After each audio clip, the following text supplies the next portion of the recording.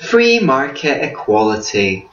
The free market, we are told, creates disparities in income and inequality. But let's look at the facts.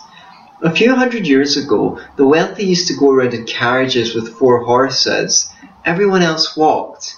Now, the wealthy man may have a Lamborghini or a Rolls Royce, but even still, most poor families still have a car.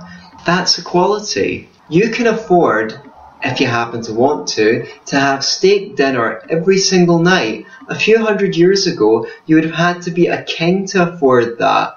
That's equality. The richest person in the world can't get that much better a broadband connection than you can. He can't get comfier shoes or a bed or a couch. That's equality. Everyone, increasingly now even people in third world countries, has a phone. That is equality. A rich person has a flush toilet, you have a flush toilet. A rich person has water coming out of his taps, you have water that comes out of your taps. A rich person has electricity, you have electricity. You can afford soap. You can eat fruit that's flown in from all over the world in every season.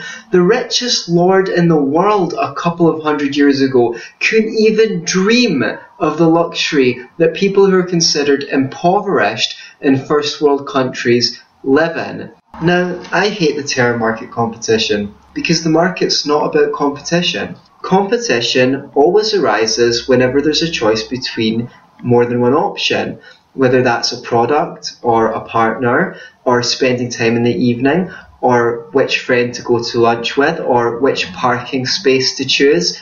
That said, market competition, since that's the term that we commonly use for the innovation that results from different service providers trying to sell their products to the same customers who have limited time and resources to consume those products, creates an upward pressure on the quality of products and a downward pressure on their price, because consumers want the best product at the best price most of the time. That's why at first hardly anyone could afford a computer, and because those rich bastards who were so exuberant and wasteful with their handful of money decided to pay for them anyway, the companies that made them were able to fund research to make the kind of computer that you're listening to this presentation on now affordable to you.